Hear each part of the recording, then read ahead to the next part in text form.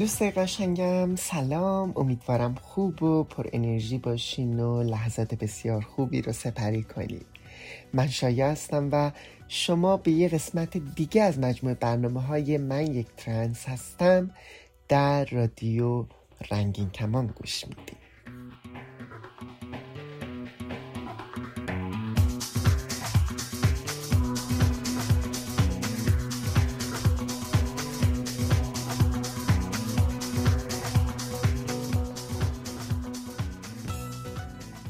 هر ساله روز 25 ماه نوامبر میلادی روز مبارزه با خشونت علیه زنانه. 16 روزی برای فعالیت و کنشگری علیه خشونت هایی که مبتنی بر جنسیت و با رنگ نارنجی هم مشخص میشه. رنگ نارنجی نماد این مبارزه است.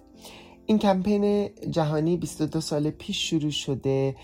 و با این هدف انجام شده که همه فعالان و برابری‌خواهان جنسیتی از 25 نوامبر تا 10 دسامبر بپردازند به خشونت‌هایی که زنان به واسطه جنسیتشون در جوامع مختلف تجربه می‌کنند و اطلاع رسانی کنند در این مورد و بیشتر در موردش صحبت کنند. اما لازم اینجا یادآوری کنم که بهتره که اسم این روز رو یکم همه شمولتر کنیم، یعنی بگیم روز جهانی مبارزه با انواع خشونت علیه همه زنان. چون وقتی در مورد زنان صحبت میکنیم طیف بسیار گسترده ای از زنان رو که مثل زنان ترنس، زنان دو جنسگرا، زنان با گرایش های جنسی مختلف و رو در بر بگیره.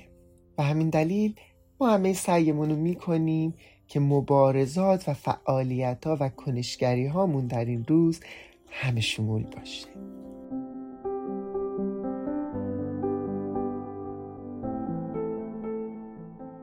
هفته گذشته در برنامه رنگین کمان ایرانی ایران وایر میزبان دوست و همکار عزیزم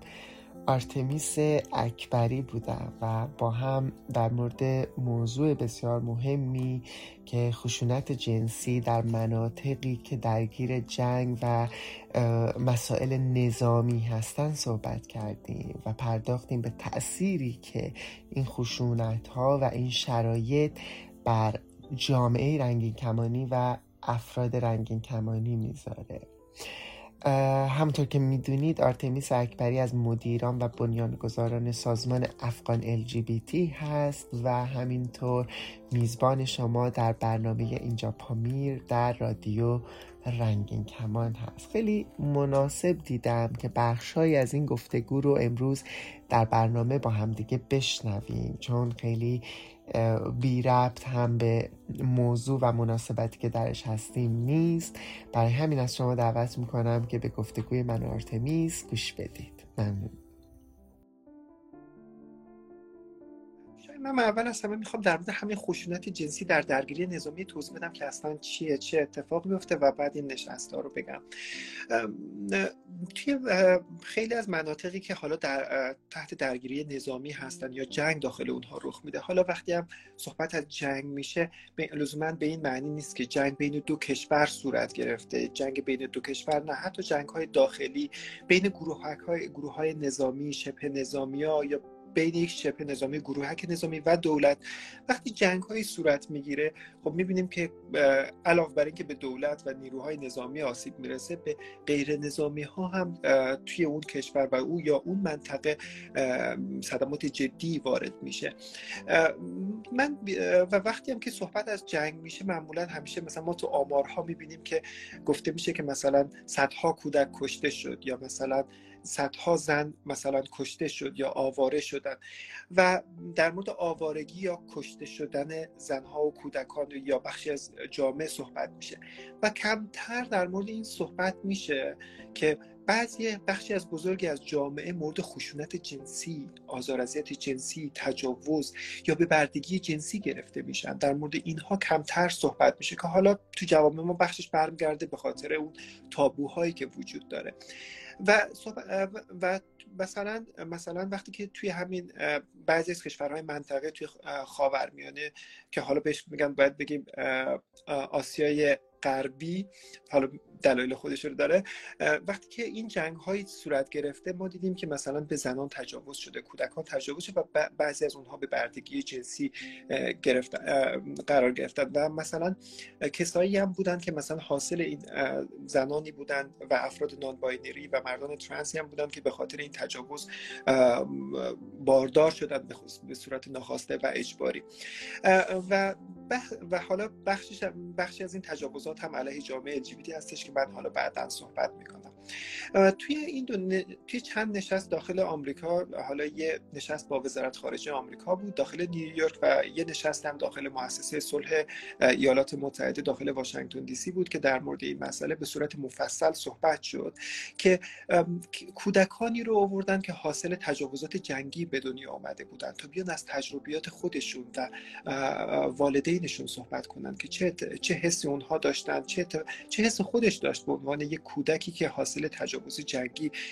به دنیا آمده و چه تأثیراتی روی زندگی اونها داشت. و همینجور هم سیاستمداران، سیاستگزاران، کنشگران، محققینی که حالا تو این زمینه تحقیق میکنه و سازمانهایی رو دعوت کردن که بیان در مورد این مسئله صحبت کنن و به چالش‌های افرادی که توی مناطق جنگ زده هستن و خشونت جنسی رو تجربه میکنن صحبت کنن و یک راهکار ارائه بدن که جامعه جهانی چطور میتونه از اونها مراقبت کنه. که کارمندان ارشد UN اونجا بود، سفیران کشورهای مختلف، وزیر خارجه سابق کشور سوئد اونجا بود، در مورد همه داشتن در مورد این مسائل صحبت می‌کردن که چطور از افرادی که توی مناطق مورد خشونت جنسی قرار می‌گیرن، توی مناطق جنگ زده، از اونها حمایت بشه و مراقبت بشه، که این به نظرم بخش خیلی مهمی هستش برای خود من. این نشست ها باید حتما این نتیجه داشته باشه و یک سری مکانیزم هایی برای افراد غیر نظامی در نظر گرفته بشه که از اونها محافظت کنه در برابر که اون چه که ما به عنوان خشونت جنسی ازش نام میبریم در شرایط بحران نظامی. در این مورد چقدر صحبت شده، چقدر و چه مکانیزم هایی در نظر گرفته شده در واقع؟ شایا نکته خیلی مهمی هستش این مسئله در مورد مکانیزم هایی که بهش اشاره کردی. فقط من میخوام یه چیز رو اشاره بکنم و که یک دیدگاه کلی داشته باشید. اونم اینه که این نشستی که از نشستایی بود که بعد از 10 سال دوباره برگزار شد داخل ایالات متحده. خود این صحبت در مورد خشونت جنسی مرتبط با درگیری نظامی چیز جدیدی هستش و کمتر در موردش صحبت میشه، ولی بعد از 10 سال توی ایالات متحده حالا توسط با کمک چندین نهاد برگزار شد و متاسفانه من اونجا تنها کسی بودم، نه فقط از طرف افغانستان، از سمت کل جامعه LGBT که بیام در مورد خشونت جنسی مرتبط با درگیری نظامی توی کل دنیا صحبت بکنم و این واقعا خب خیلی ناراحت کننده هستش که مثلا وقتی که در معذرت میخوام، من تو حرفام گفتم خشونت جنسیتی، تصحیح میکنم خشونت جنسی. آره خب خشونت جنسیتی هم رخ میده که مثلا بر اساس جنسیتشون افراد حالا شکل‌های مختلفی رو مختلف از خشونت رو تجربه میکنن. شاید اما باشه که بگیم خشونت جنسی و جنسیتی، دقیقاً، که همه شمول‌تره و همین صحبت میشه، ولی در مورد خشونت جنسی علیه جامعه LGBT صحبت نمیشه و من اونجا تنها کسی بودم که در مورد خشونت جنسی که جامعه LGBT صحبت میکنه، تجربه میکنه صحبت کردم و تا جایی هم که من تحقیق کردم 10 سال پیشم اصلا کسی در مورد این مسئله در مورد جامعه LGBT هم صحبت نکرد. ولی وقتی میام در مورد مکانیزم‌ها میشه، ما مکانیزم‌های زیادی داریم که از غیر نظامیان، از افرادی که حالا نظامی نیستن و سرباز نیستن، حالا یکی به خشونتشون بپردازه و در موردش صحبت بشه. یک سری چارچوب‌ها و محجرهای بین‌المللی وجود داره و اینکه مکانیزم‌های وجود داشته باشه و با کمک نهادهای بین‌المللی از اونها سعی کنه تا جایی که امکانش وجود داره مراقبت و محافظت بکنه و یا خدماتی رو ارائه بده. مثلا ما یکی از مکانیزمایی که وجود داره R2P پرینسیپل بهش گفته میشه که مخفف responsibility to protect، یا اگه بخوایم ترجمه فارسیشو بگیم مسئولیت برای محافظت گفته میشه. که مثلا بر اساس این اصل آرتوپی جامعه جهانی یک سری گایدلاین های، یک سری راهنمایی‌هایی به جامعه جهانی داده میشه که بتونه از غیر نظامی توی مناطق جنگ زده حفاظت بشه. مثلا گفته یک از اصول اصلیش اینه که مثلا غیر نظامی توی مناطق جنگ زده نباید به هیچ صورت مورد خشونت قرار بگیرن و اونها مورد آسیب قرار بگیرن و دولت ها هم موظف هستند از غیر نظامیان و یا جمعیت تحت خطر در برابر خشونت و کشتار و قتل عام و اینها محافظت کنه. یا اینکه مثلا ما کنوانسیون های بین المللی داریم یا یو ان قطعنامه هایی رو صادر کرده که مثلا از غیر نظامی ها باید مراقبت بشه توی مناطق جنگ زده. یا مثلا ما WPS رو داریم که سال 2000 تصویب شد که بهش گفت یا Women Peace and Security یا زنان صلح امنیت، آجندای زنان صلح امنیت بهش گفته میشه که WPS سال 2000 تصویب شد با این هدف که خشونت مضاعفی رو که زنان توی مناطق جنگ زده تجربه میکنن رو به رسمیت میشناسه، به اون میپردازه. مثلا میپردازه که چطور زنان به خاطر حالا زن بودنشون، به خاطر هویت جنسیتیشون به عنوان یک زن خشونت و ستم مضاعف رو تجربه میکنن، مورد تجاوز قرار میگیرن و بعد هم یک سری راهکارها رو ارائه میده که چطور از اونها محافظت و مراقبت بکنه. و همینجور هم اگر برنامه‌های حافظ صلح سازمان ملل وجود داره تو مثلا مناطقی که جنگ تازه تمام شده، چطور مثلا حالا برابری جنسیتی رو توی اون جامعه تقویت بکنه و یا اینکه آموزش‌های لازم داده بشه که زنان مثلا توی تصمیم گیری‌های ملی و بین المللی و تصمیم گیری‌ها برای ایجاد صلح و حفظ صلح نقش مؤثر و کافی داشته باشن. و همین WPS حالا سالی که برگزار شد مثلا دیدیم که زنان توی مذاکرات صلح پس از جنگ و یا مذاکراتی برای توقف جنگ مثلا که شامل نبودن توی مذاکرات صلح و بیشتر مردان بودن که تصمیم گیری ها رو میگرفتن. ولی مثلا بعداً دیدیم که به مرور حضور زنان توی مذاکرات حفظ صلح، ایجاد صلح و یا خاتمه جنگ مثلا کم کم دیدیم بیشتر شد و گسترش پیدا کرد. و یا مثلا برنامه‌های سازمان ملل هم وجود داشت که مثلا برابری جنسی و جنسیتی رو بین مردان و زنان حالا توی اون جامعه آموزش داده. این ببخشید وسط این نشستی که 10 سال پیش برگزار شد به خاطر افغانستان بود، درسته؟ این در مورد این نشستی که حالا همین چند وقتی پیش برگزار شد و 10 سال پیش، آره، در مورد خشونت جنسی در سر دنیا بود. ولی خوشبختانه کنفرانس بعدی سال 2025 خیلی زودتر برگزار میشه که خیلی خوشحالم از این مسئله. و این مکانیزم‌های بین‌المللی دیگه هم مثلا نهادهای بین‌المللی دیگه هم وجود داره که برای اکاونتبیلیتی یا حسابرسی یا حسابداری هستش که مثلا ما محکمه بین المللی رو داریم، محکمه جزایی بین المللی یا توی ایران دادگاه بین المللی جزایی گفته میشه که وجود داره که مثلا به جنایت‌های جنگی میپردازه و کسایی که مسئول جنایت جنگی بودن علیه غیر نظامی‌ها رو اونها رو مسئول نگه می‌داره. البته نه هر جنایت جنگی، مثلا در مورد جنایت علیه بشریت، در مورد نسل کشی و اینا تحقیق میکنه و سعی میکنه عاملینش رو مسئول نگه داره که مثلا دیدیم ICC حکم دستگیری پوتین رو صادر کرد و یا اینکه میشه ICC میتونه در مورد جنایت‌های جنگی حالا مثلا توی کشورهای مختلف مثل همین چند روز پیش اعلام کرد که یک پرونده باز در مورد اسرائیل دارن، یا مثلا توی بعضی از کشورهای آفریقایی یه سری تحقیقات صورت گرفته بود که همین چند وقت پیش یه نفر هم محکوم شد. یعنی ما می‌بینیم یه سری مکانیزم‌ها وجود داره که حالا ما کاری به مؤثر یا غیر مؤثر بودنش نداریم. یعنی اولین قدم و مهمی که برمی‌دارن این مکانیزم‌ها اینه که به این مسئله اول از همه میپردازه، صحبت میکنه در موردش، یعنی همچین چیزی وجود داره و مرحله بعدی میاد در مورد اون رو به رسمیت میشناسه و مرحله سوم اینه که سعی میکنه یک سری راهکارها ارائه بده، اینکه چطور میشه از اون افراد مراقبت کرد و سطح اون خشونت رو کاهش داد. مثلا وقتی که یک سری مثلا دولت ها میدونه که مثلا اگر به رسمیت شناخته بشه توسط نهادهای بین المللی که مثلا یک جنایت جنگی و جنایت علیه بشریت اونجا رخ داده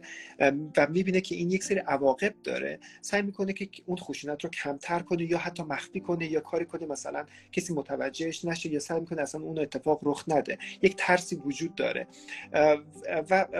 و اینکه مرحله چهارم این که بعد از اینکه جنگ تموم شد چطور از اون بازماندگان اون خشونت مراقبت بشه،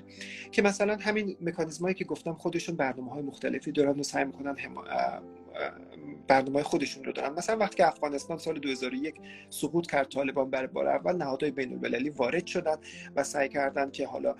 برابری جنسیتی رو اونجا مثلا رواج بدن، سعی کردن زنان رو توانمند کنن، توی مذاکرات صلح حضور داشته باشن، توی دولت حضور داشته باشن، جنگ رو تمام بکنن و اینها. و همین هم تو کشورهای مختلف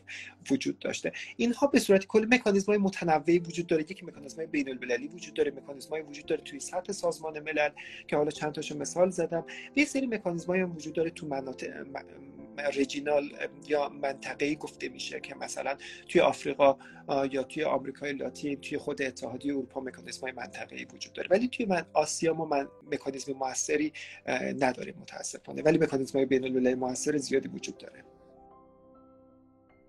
میدونیم در هم منطقه اگر جنگی، نزاعی، یک بحرانی پیش بیاد، در ابتدا اون قشر و گروه‌های که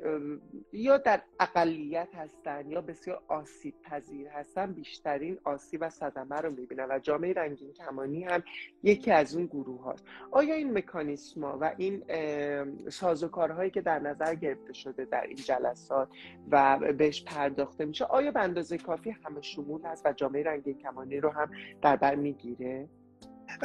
شاید دقیقا مشکل از همینجا به نظر من شروع میشه که مکانیزم ها و حجارهای بین المللی یا حتی این نهادهای بین المللی که حالا وجود داره همه شمول نیستن. حالا علیرغم همه ادعاهایی که میکنن متاسفانه این یک حقیقت تلخه. حتی برای مثلا زنان هم میبینیم که زنان خیلی کمتری توی نهادهای بین المللی حضور داره، توی نهادهای تصمیم گیری های بین المللی وجود داره و این نشون میده که اون همه شمول بودن نیستش. و وقتی هم که در مورد جامعه LGBT صحبت میشه که ما میبینیم که اصلا جامعه LGBT حضور نداره توی نهادهای بین المللی یا مکانیزم‌های بین المللی. دو دیدگاه وجود داره شایا. یکی این که گفته میشه که وقتی که همین مثلا مکانیزمی که یکی از R2P پرینسیپل یا اصل R2P که گفتم که میگن که R2P خشونت علیه غیر نظامیان رو منع میکنه، حالا فارغ از این که حالا طرف جنسیتش چیه یا گرایش جنسیش چیه. برای همین میگن که این شامل جامعه LGBT هم میشه، که یه تفسیر اینجوری وجود داره. و این رو باز حالا مثلا میگن که این در مورد سایر مکانیزم هم وجود داره که وقتی ما صحبت میکنیم نباید خشونت علیه غیر نظامی رخ بده، در مورد همه غیر نظامی ها صحبت میشه، حالا فارغ از این که حالا گرایش جنسیشون چیه یا هویت جنسیتیشون چیه. اما از یه طرف دیگه شایا این نقد وجود داره که درسته که مثلا این مکانیزم‌های بین‌المللی حالا خشونت رو منع میکنه علیه غیر نظامی فارغ از گرایش جنسی و هویت جنسیتی متنوع افراد، اما این مکانیزم‌های بین‌المللی ناکافی، یعنی کافی نیستن این معنی کردنشون. چرا؟ چون جامعه LGBT حالا به خاطر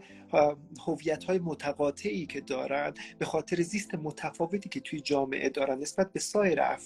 افراد جامعه، اونها خشونت مضاعفی رو تجربه میکنه و این مکانیزم‌ها نمیتونه به این خشونت‌های مضاعفی که اونها تجربه میکنن با توجه به هویت‌های متقاطع اونها به این مسائل بپردازه و صحبت کنه و بتونه یک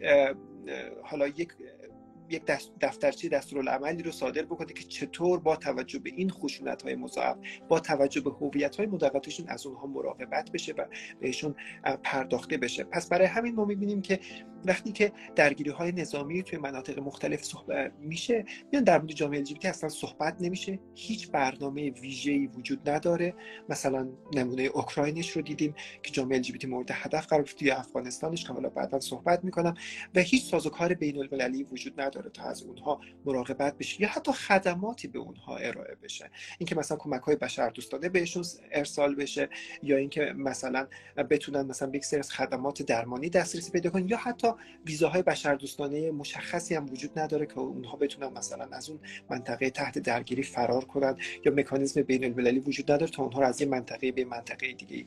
منتقل کنن و اونها رو نجات بدن. و حالا مثلا گفته مثلا شاید مثلا خیلی‌ها بیان بگن که این مکانیزم‌ها همه شمول هستن، میتونن از همه مراقبت کنن. الان وقتی که یک درگیری نظامی رخ میده ما میبینیم که یک چالش بزرگی هستش و اون چیزی که روی کاغذ هستش با اون چیزی که توی عمل داره رخ میده خیلی متفاوت هستش و ما میبینیم که اونها توی اون شرایط این مکانیزم‌های بین‌المللی کلا ناکافی هستند و جامعه LGBT متاسفانه مورد خشونت قرار میگیرن. یه چیز دیگه که من میخواستم صحبت کنم در موردش اینه که مثلا شورای امنیت سازمان ملل خب بیشتر در مورد همین مسائل امنیت بین المللی صحبت میشه. اینکه اصلا شورای امنیت تشکیل شد به خاطر اینکه بتونه یک امنیت جمعی رو ایجاد بکنه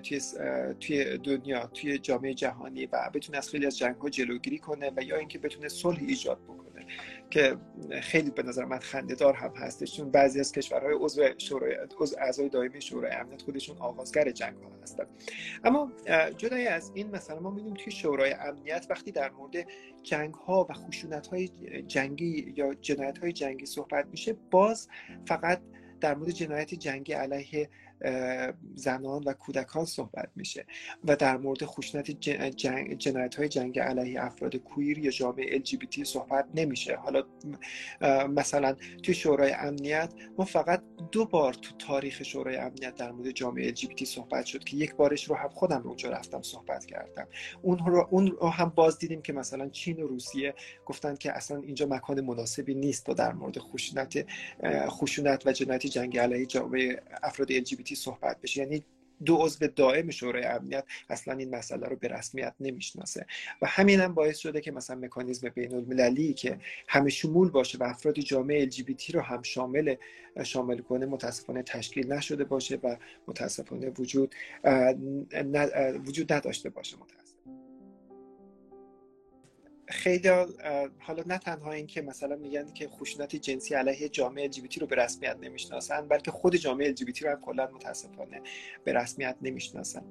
اما مثلا مثالهای تاریخی زیادی در مورد خشونت جنسی توی مناطق جنگ زده وجود داره. یکیش همون افغانستان هستش که ما وقتی دیدیم که افغانستان سقوط کرد همون هفته اول دوم بود که تلویزیون ITV اعلام کرد که 2 سرباز طالب به یک مرد همجنسگرا توی کابل تجاوز جنسی کرد. تلویزیون بریتانیایی ITV این رو گزارش داد و بعد هم خبرهای زیاد اینچنینی رو شنیدیم از سمت نهادهای بین المللی یا سازمانهای حقوق بشری زیادی که طالبان غیر نظامیان رو مورد آزار اذیت جنسی قرار میدن، زنان زیادی مورد آزار اذیت جنسی، تجاوز، بردگی جنسی متاسفانه قرار گرفتن، بعضیشون به ازدواج اجباری در اومدن. ولی خود ما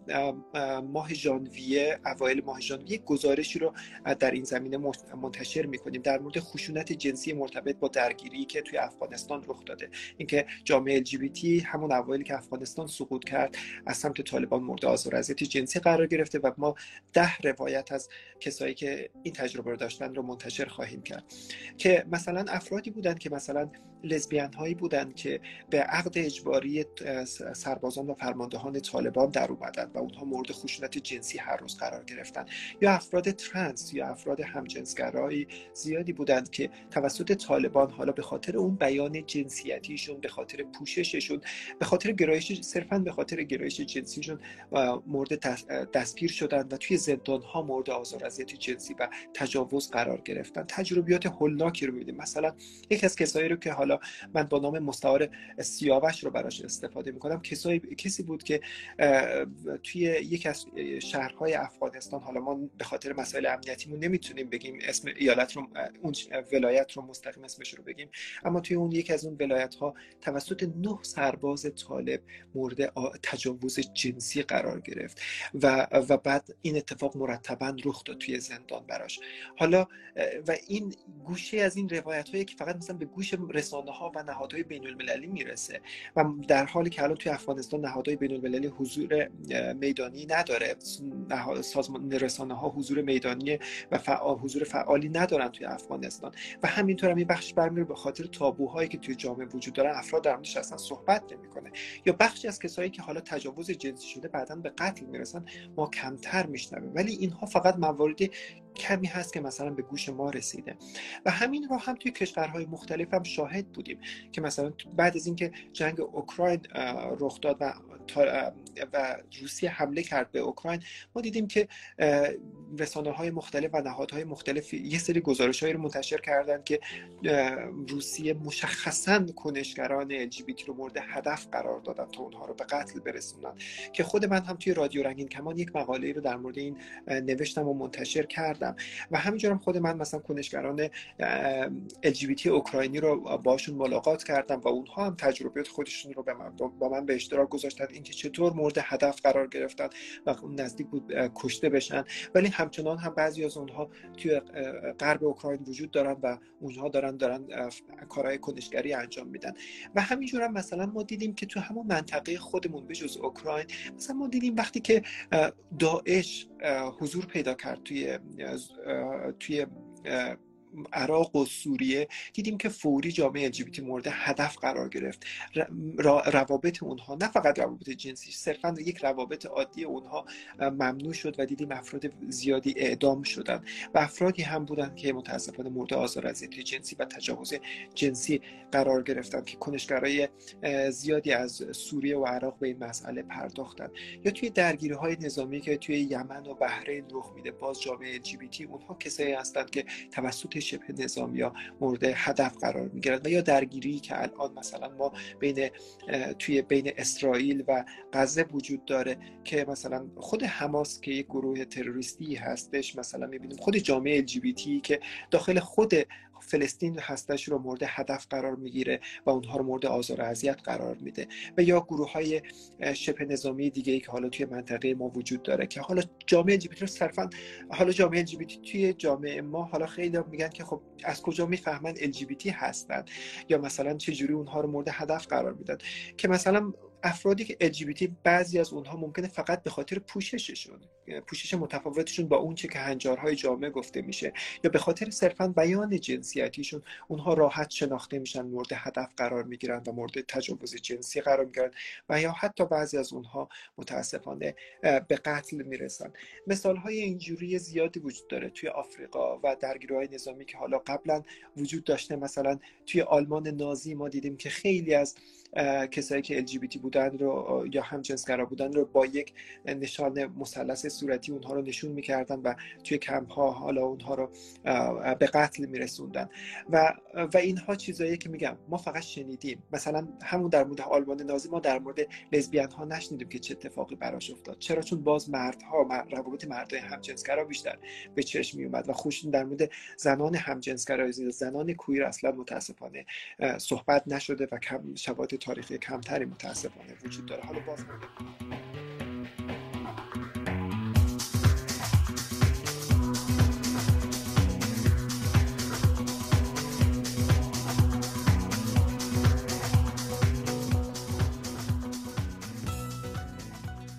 من شایا هستم و شما به برنامه من یک ترنس هستم در رادیو رنگین کمان گوش میدید. یادتون نره که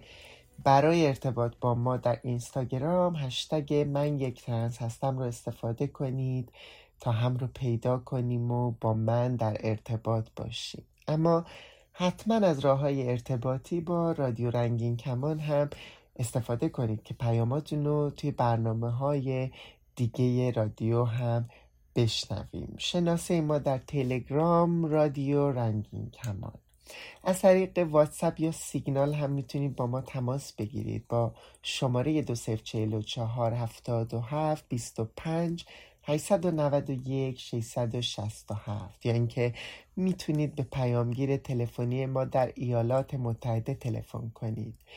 201-818-649-9406. از طریق اسکایپ با شناسه رادیو نقطه رنگین کمان با ما در تماس باشید، یا اینکه صداهای خودتون رو ضبط کنید و برای ما ایمیل کنید به آدرس رادیورنگین کمان @gmail.com. میتونید به ایمیل شخصی من هم پیام ها و سوالاتتون رو بفرستید، شایا @radiorangin.org، و همینطور به صفحه شخصی من در اینستاگرام مراجعه کنید، شایا گلدوست. هشتگمون هم که خب مثل همیشه یادتونه، ما رنگین کمانی.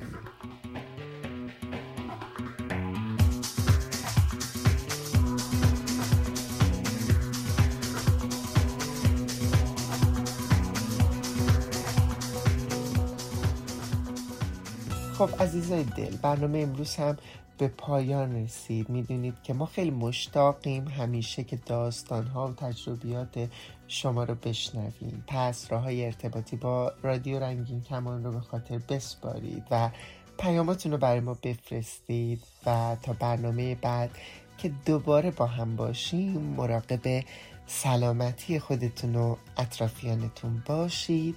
و با امید آزادی لحظه هاتون رو زندگی کنید.